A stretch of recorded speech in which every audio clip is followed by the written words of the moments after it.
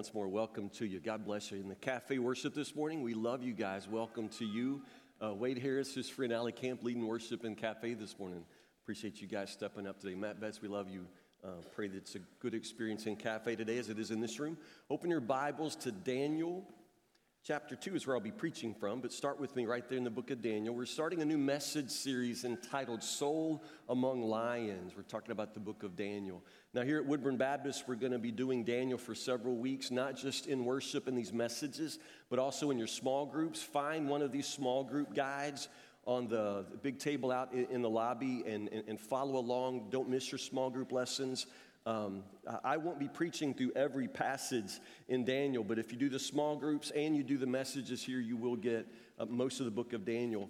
Just inside the small group guide is a reading plan for the book of Daniel. And what I want to ask you to do, among other things, is spend the next 21 days reading through the book of Daniel together. You'll see that you'll have a schedule. You check the box after you read, and I want you to have all of those boxes checked by the end of the time together. Let's work through the entire book of Daniel together. It's simply a phenomenal, phenomenal book, and Daniel is one of the most amazing men of God in all of Scripture.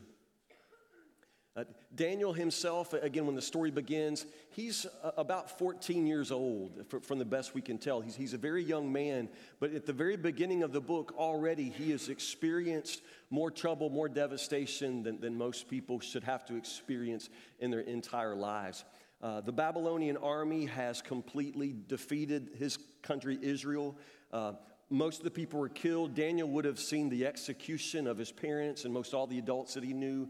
But they took the children, they took the very finest of the boys and brought them back to Babylon as political prisoners. But more than anything else, their plan is to brainwash them.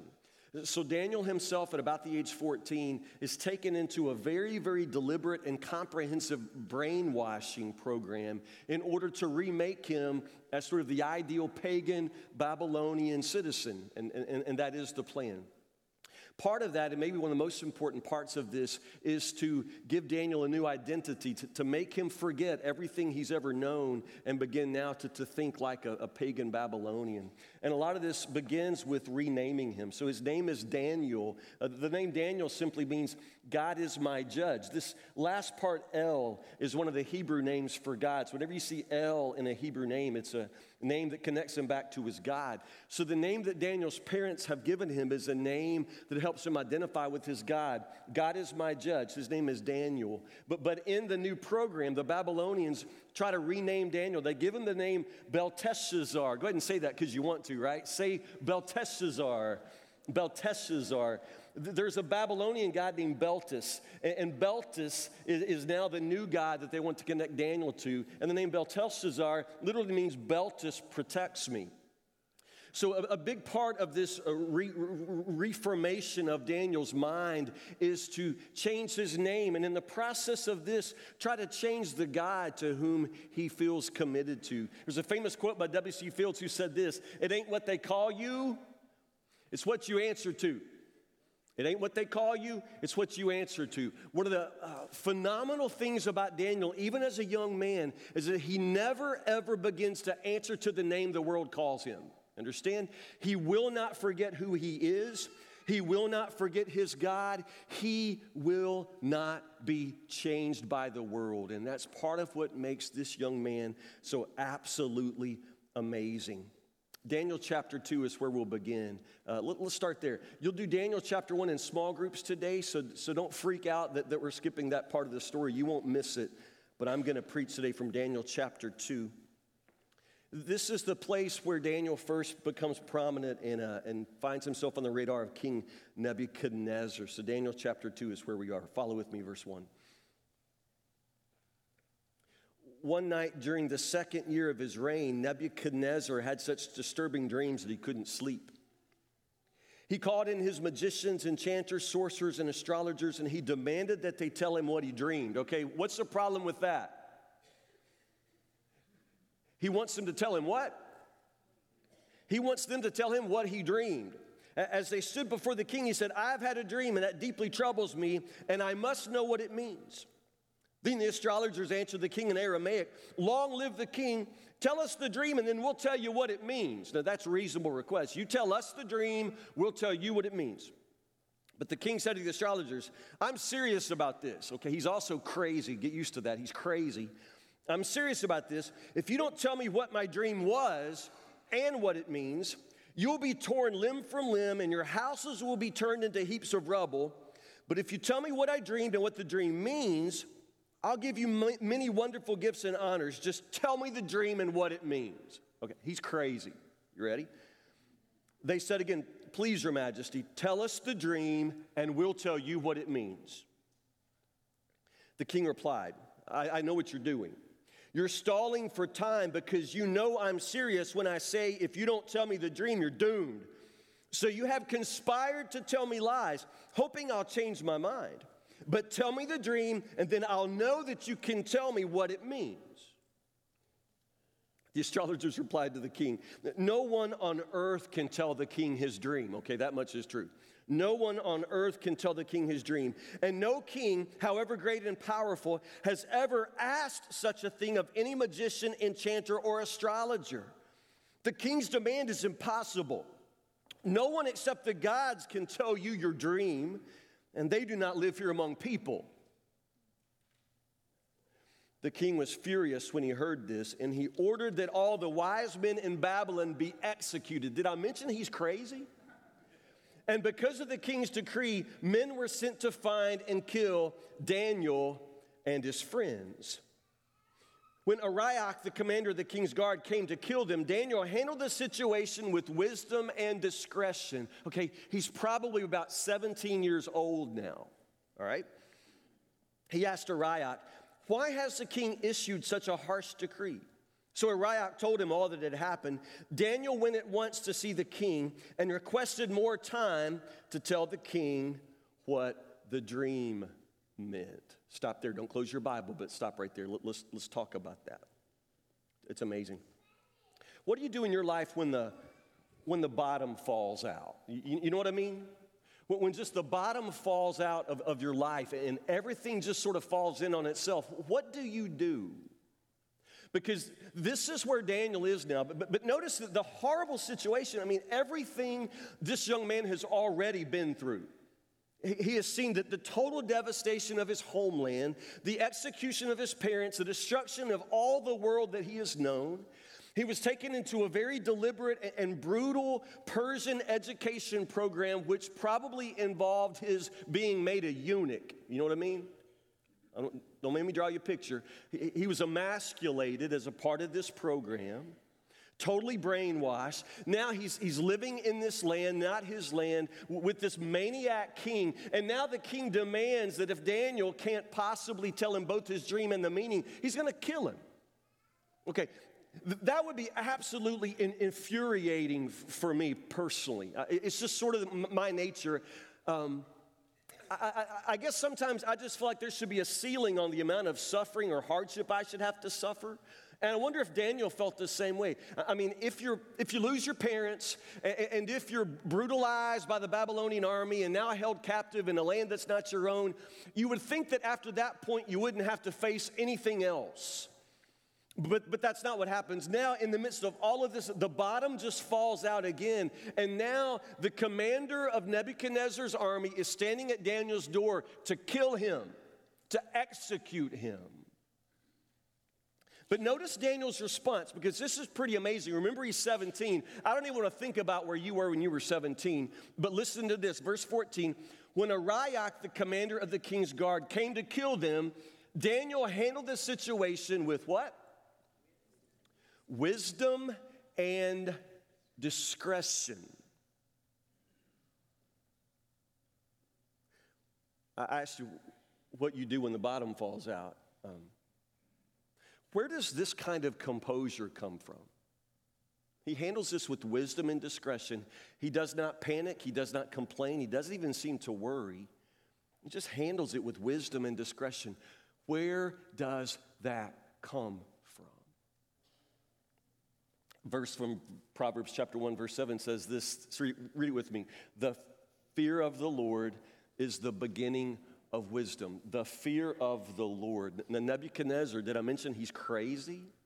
He is just a maniac king, power hungry, and will kill you without thinking anything about it. But Daniel has no fear of Nebuchadnezzar. It's striking that he seems unafraid of this man after everything that he suffered. Daniel continues to fear the Lord, and the fear of the Lord is the beginning of wisdom. He asked Arioch, why has the king issued such a harsh decree? So Arioch told him all that had happened. And Daniel went at once to see the king and requested more time to tell the king what the dream meant. What's he going to do with more time? What's he going to do with more time? Let's look together. Verse 17. Then Daniel went home and told his friends Hananiah, Mishael, and Azariah. Now that's three guys. We know them by other names. What are their other names?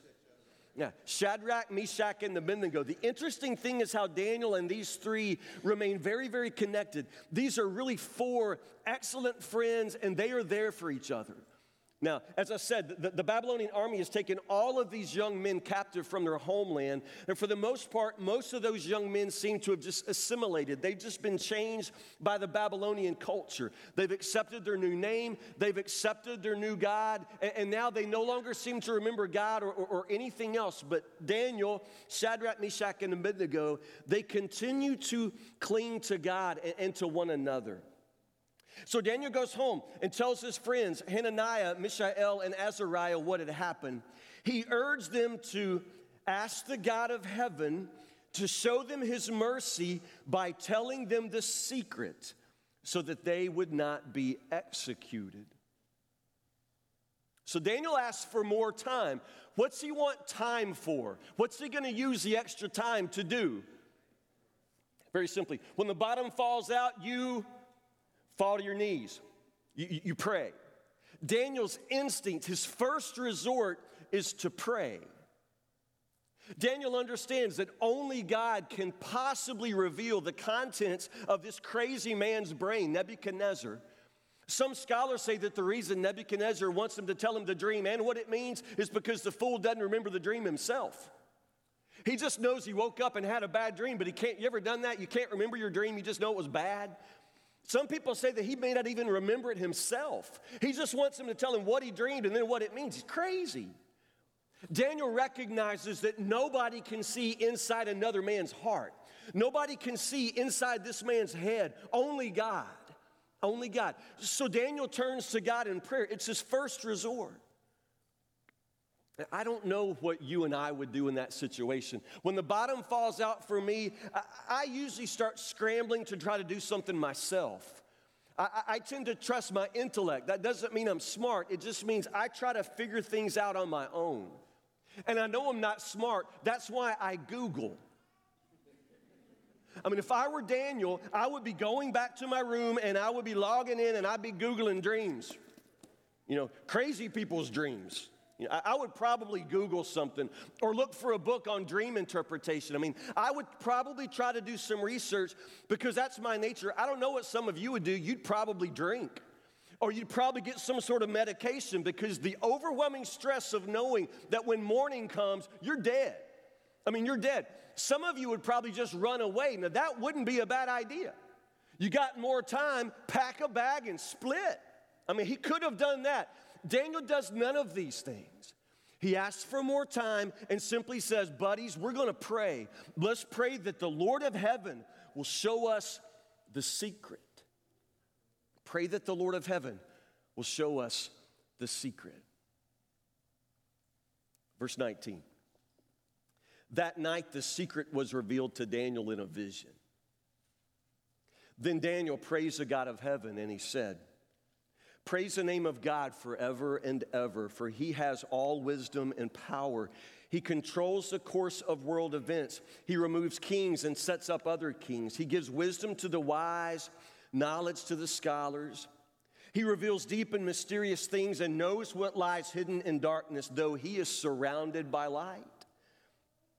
I thank and praise you, God of my ancestors, for you have given me wisdom and strength. You have told me what we asked of you and revealed to us what the king demanded. Okay, here's the thing. You're going to find out in just a moment. Daniel now knows what the dream is about. The problem is, his situation probably hasn't improved at all because the dream is bad. The dream is bad for Nebuchadnezzar. And did I mention he's crazy?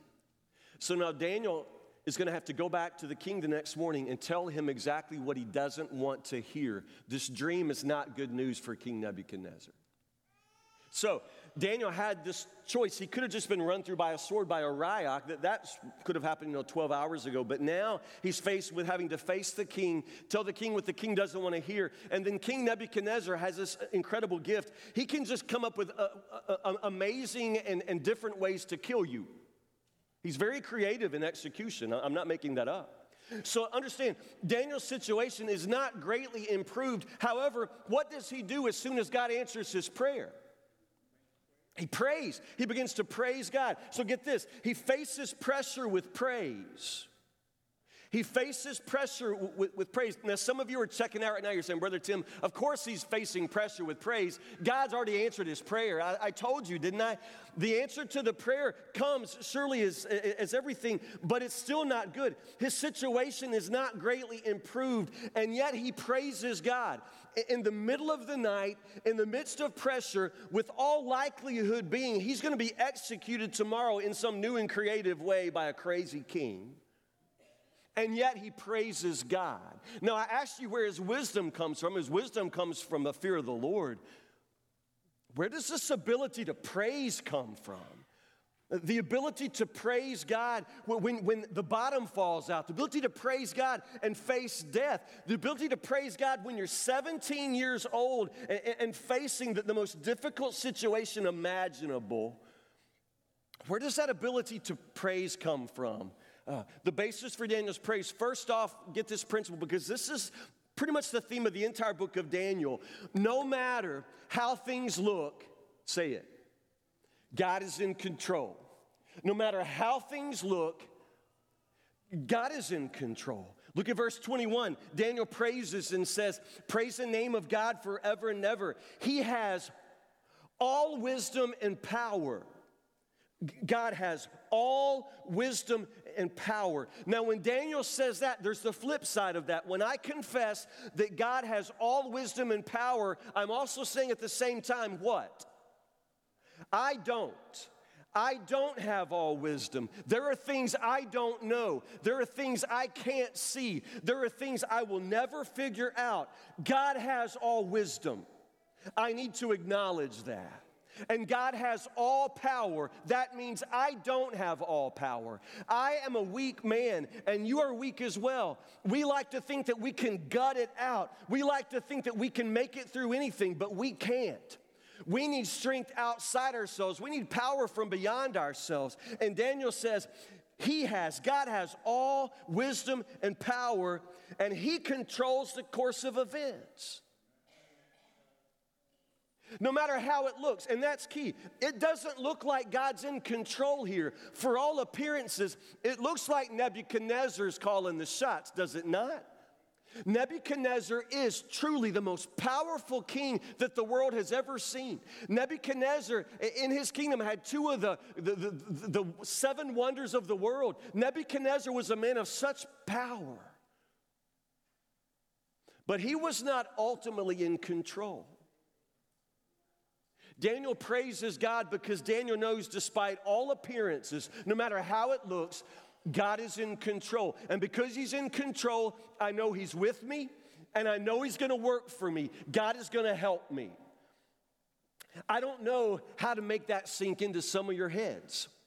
Simply the knowledge that God is with you and God is at work, no matter how it looks, because it may look like the bottom's falling out, but you don't know yet what God's going to do next. You have no idea what God sees and what God knows. You have no idea what he's about to do. So you can praise him now. You can praise him in the darkest of the night. You can praise him on the night before you figure you'll die in the morning, because you just can know that God sees what you can't see and does what you can't do. He's in control. No matter how it looks, God is in control. Next one. God's coming through today. Now remember, Daniel's just prayed this amazing prayer. God, you've got to reveal to me the secret of what's inside Nebuchadnezzar's head. You've got to reveal this dream to me and what it means. And God answers that prayer. God comes through for Daniel today. And if God comes through for you today, what does that mean? It lets me know that he's going to do what? He's going to come through for me tomorrow. God has never failed me. God has never forsaken me. And the fact that God has that kind of 100% record in faithfulness, understand? He's not going to let me down tomorrow. Why do you worry?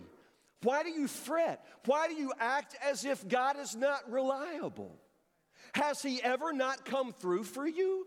Has he ever left you on your own? Has he ever not given you comfort in your pain? Has he ever not given you light in your darkness? Has he ever not provided for you in the end? Has God ever not come through for you?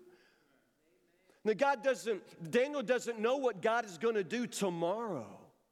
But he knows good and well what God's done today and every day past. And so therefore he knows that if God's coming through today, he's going to come through tomorrow, so he can praise him now. Just praise him now, even though he doesn't know yet. I thank and praise you, God of my ancestors, for you have given me wisdom and strength. There's one more thing. The very message of the dream, and we're going to get to that next. The message of the dream is this incredible message of God's ultimate triumph. God is going to win. God is going to have victory. And that in itself must be a message very heartening for Daniel. Simply to know that God is going to have victory.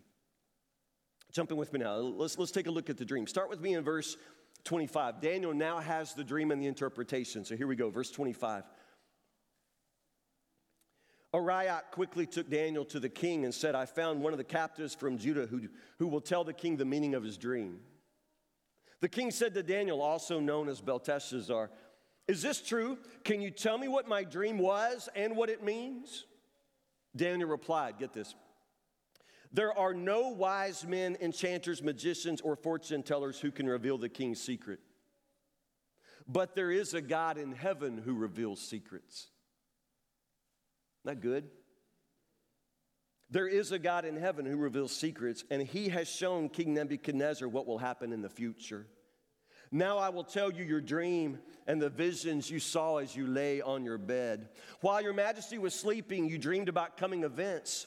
He who reveals secrets has shown you what is going to happen. And it is not because I'm wiser than anyone else that I know the secret of your dream, but because God wants you to understand what was in your heart. He said it twice now. Daniel never says, listen, I can tell you this because I'm wise. He just simply says, listen, I'm no different from anybody else, but God wants you to know, and so God's going to reveal it through me. In your vision, your majesty, you saw standing before you a huge shining statue of a man. It was a frightening sight. The head of the statue was made of fine gold. Its chest and arms were silver. Its belly and thighs were bronze. Its legs were iron, and its feet were a combination of iron and baked clay. As you watched, a rock was cut from a mountain, but not by human hands. It struck the feet of iron and clay, smashing them to bits. The whole statue was crushed into small pieces of iron, clay, bronze, silver, and gold. Then the wind blew them away without a trace, like chaff on a threshing floor.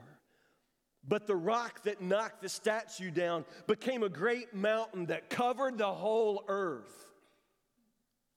That's the weirdest dream I've ever heard of in my whole life. That's just me. That's the weirdest dream I've ever heard. That was the dream, verse 36. Now we will tell you, King, what it means. Your majesty, you are the greatest of kings. The God of heaven has given you sovereignty, power, strength, and honor. He has made you the ruler over all the inhabited world and has put even the wild animals and birds under your control. You are the head of gold. Now, he's going to like that, right? He's going to love that. You are the head of gold. But after your kingdom comes to an end, another kingdom inferior to yours will rise to take your place. And after that kingdom has fallen, yet a third kingdom represented by the bronze will rise to rule the world. Following that kingdom, there'll be a fourth one, as strong as iron. That kingdom will smash and crush all previous empires, just as iron smashes and crushes everything it strikes.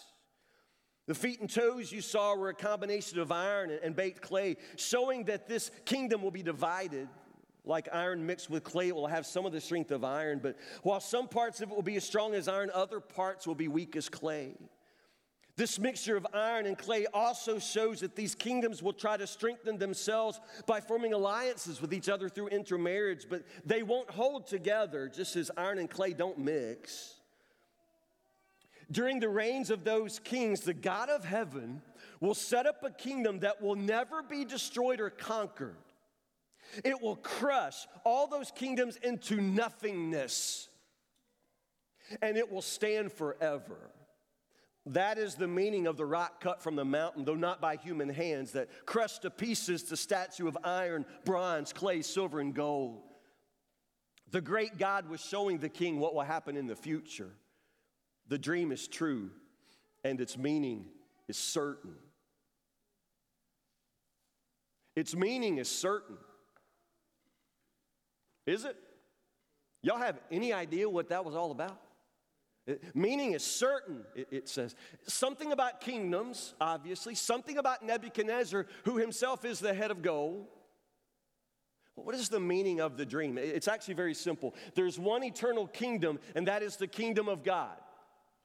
I tell you, my mailbox is so full of Mitch McConnell and Allison Grimes. Yeah, Allison, what's her two names, right? Lundergan Grimes, yeah. My mailbox is so full of that stuff. Who's reading that? And why is it, why are they calling me at night in my house? You understand? Because there is this tendency for people who seek power to really want power, and those who have power to hold on to power.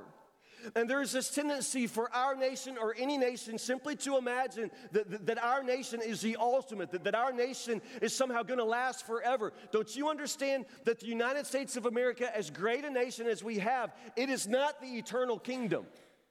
If the Lord tarries, the United States probably won't be around forever. I wish it happened for election day, honestly. I mean, you know. All of these legislators want us to send them to Washington so they can do nothing. You understand? It's so frustrating. And this is really part of what this dream reveals.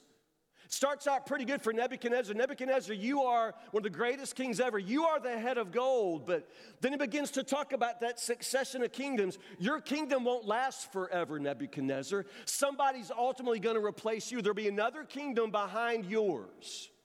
And there'll be another kingdom behind that kingdom, and another kingdom behind that kingdom. What's the lesson there?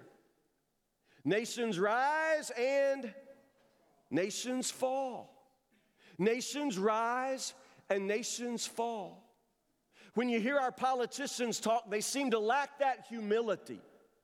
That nations rise and nations fall. And there is no human king, there is no human sovereign who is sovereign over everything.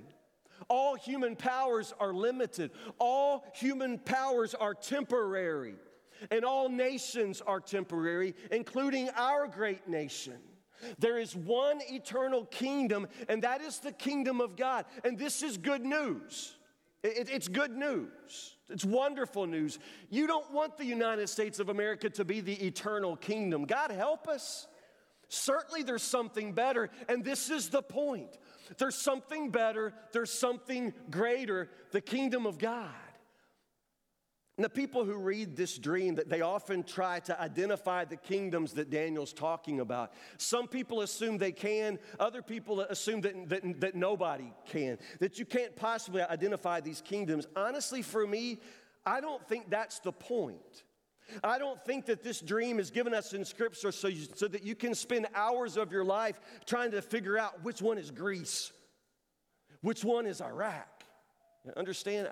I really don't think that's the point. I think that the basic point is there's one eternal kingdom, and that is the kingdom of God.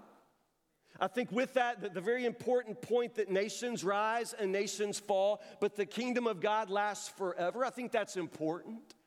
I think it's also important to recognize that in the dream, every nation is eventually supplanted by another nation, but it's not that things keep getting better and better. It's not that nations get stronger and stronger. According to the dream, what's the story of human history going to show? That everything gets better and better, that nations get stronger and stronger? No. What's the dream say? Everything just sort of goes downhill. One nation replaces another nation, but the nation that it replaces is somehow always stronger. The new nation is somewhat weaker. It is not that human history is going to show this amazing story of improvement. It's a story of things going from bad to worse. But it's a great story. Imagine yourself being Daniel, held prisoner in a land that's not your own by a crazy King Nebuchadnezzar. Imagine being absolutely a slave to this king with no ability to defend yourself, no ability to go back home, no ability to answer or defend yourself. He's just simply governed by the whims of this maniac. And then you get this dream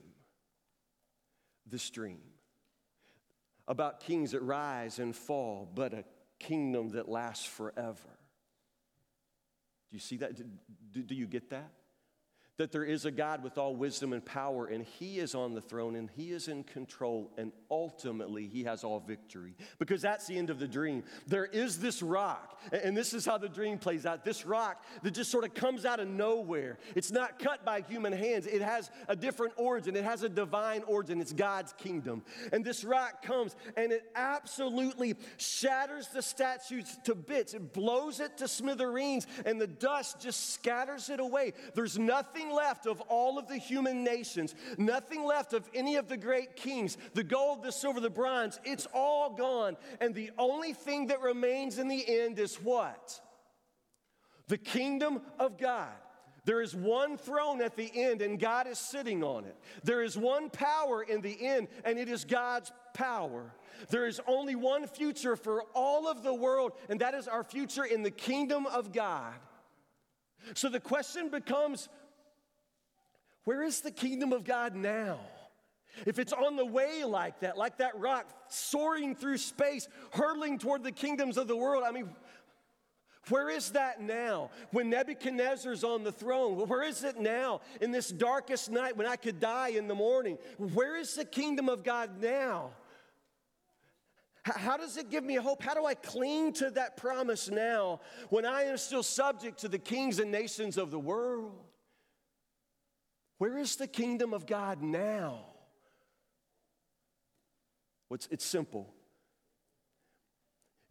It's coming. It's also here. How is it both coming and here at the same time? Well, the kingdom of God exists wherever God is on the throne. Do you see that? Wherever God has rule and reign, the kingdom of God exists wherever God is on the throne. So very, very simply, the kingdom of God exists at the present moment in the heart of every person who submits to Jesus Christ as Lord. You understand? You are a part of God's kingdom even now. Even as it comes, you are a part of it if the Lord God has your highest allegiance. If you've submitted yourself to His rule, to His reign, it comes down to obedience. I said that the story of Daniel is ultimately a story of obedience.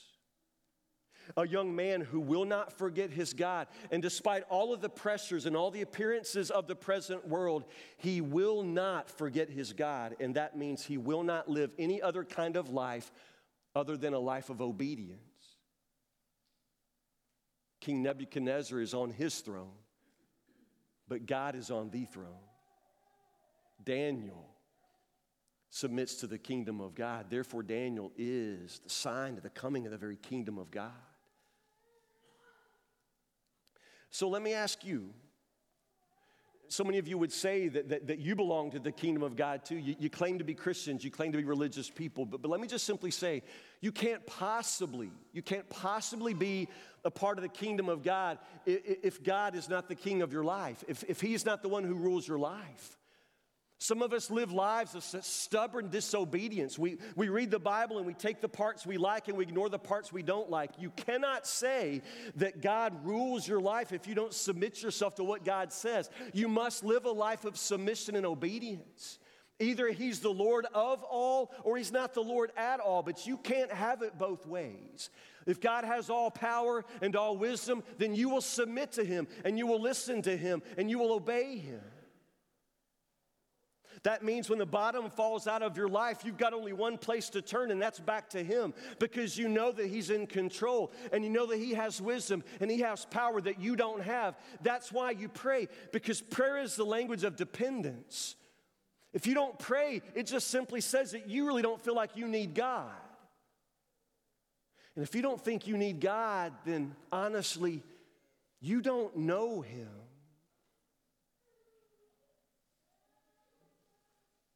As we go through the book of Daniel, you're going to see over and over and over an example of obedience, genuine obedience. You're going to learn how costly obedience can be.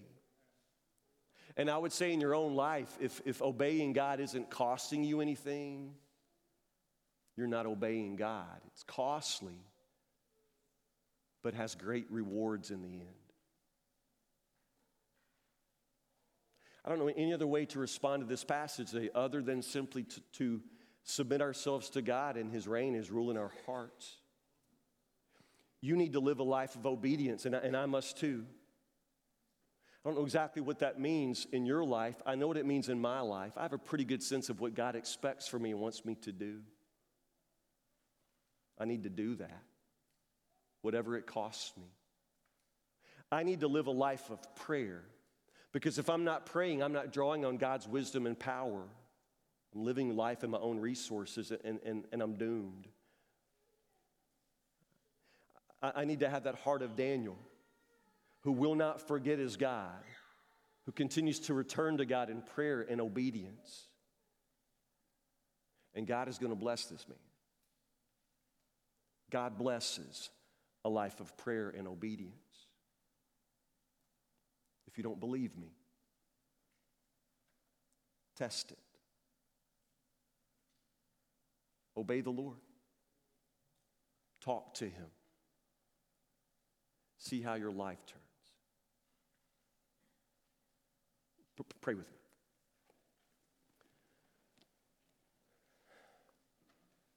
Lord, for some of us in this room today, the bottom has fallen out.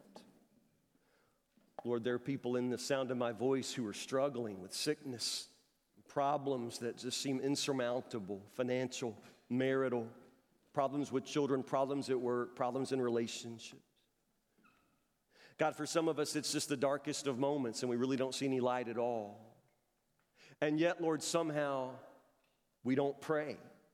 Somehow we don't listen to you, Lord. Even though you continue to show us the path for our life, we continue to walk in another direction as if you don't have wisdom, as if you don't have power. God, help us. Help us to be like Daniel. Help us to pray not as a last resort, but as a first resort.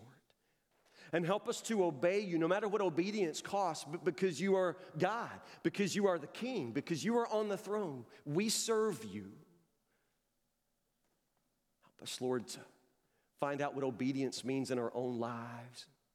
Help us, Lord, to remember that there is this amazing, coming, victorious kingdom of God, that in the end of all things, Lord, there'll be one throne and it'll be you sitting on it. Then in the end, everything that we've built, everything that is human, Lord, will just be scattered by dust. The only thing that remains will be your kingdom. Lord Jesus, we long for that day of victory. We long for the day when all the kingdoms of the world vanish. We long for the day when we can see you face to face. So, Lord God, help us today to set apart you as Lord of our lives, to set you on the throne of our lives. Lord, let us be a part of your coming kingdom even now by submitting to your rule in our hearts. Help us, Lord God, to submit to you as God. We pray these things in the name of Jesus.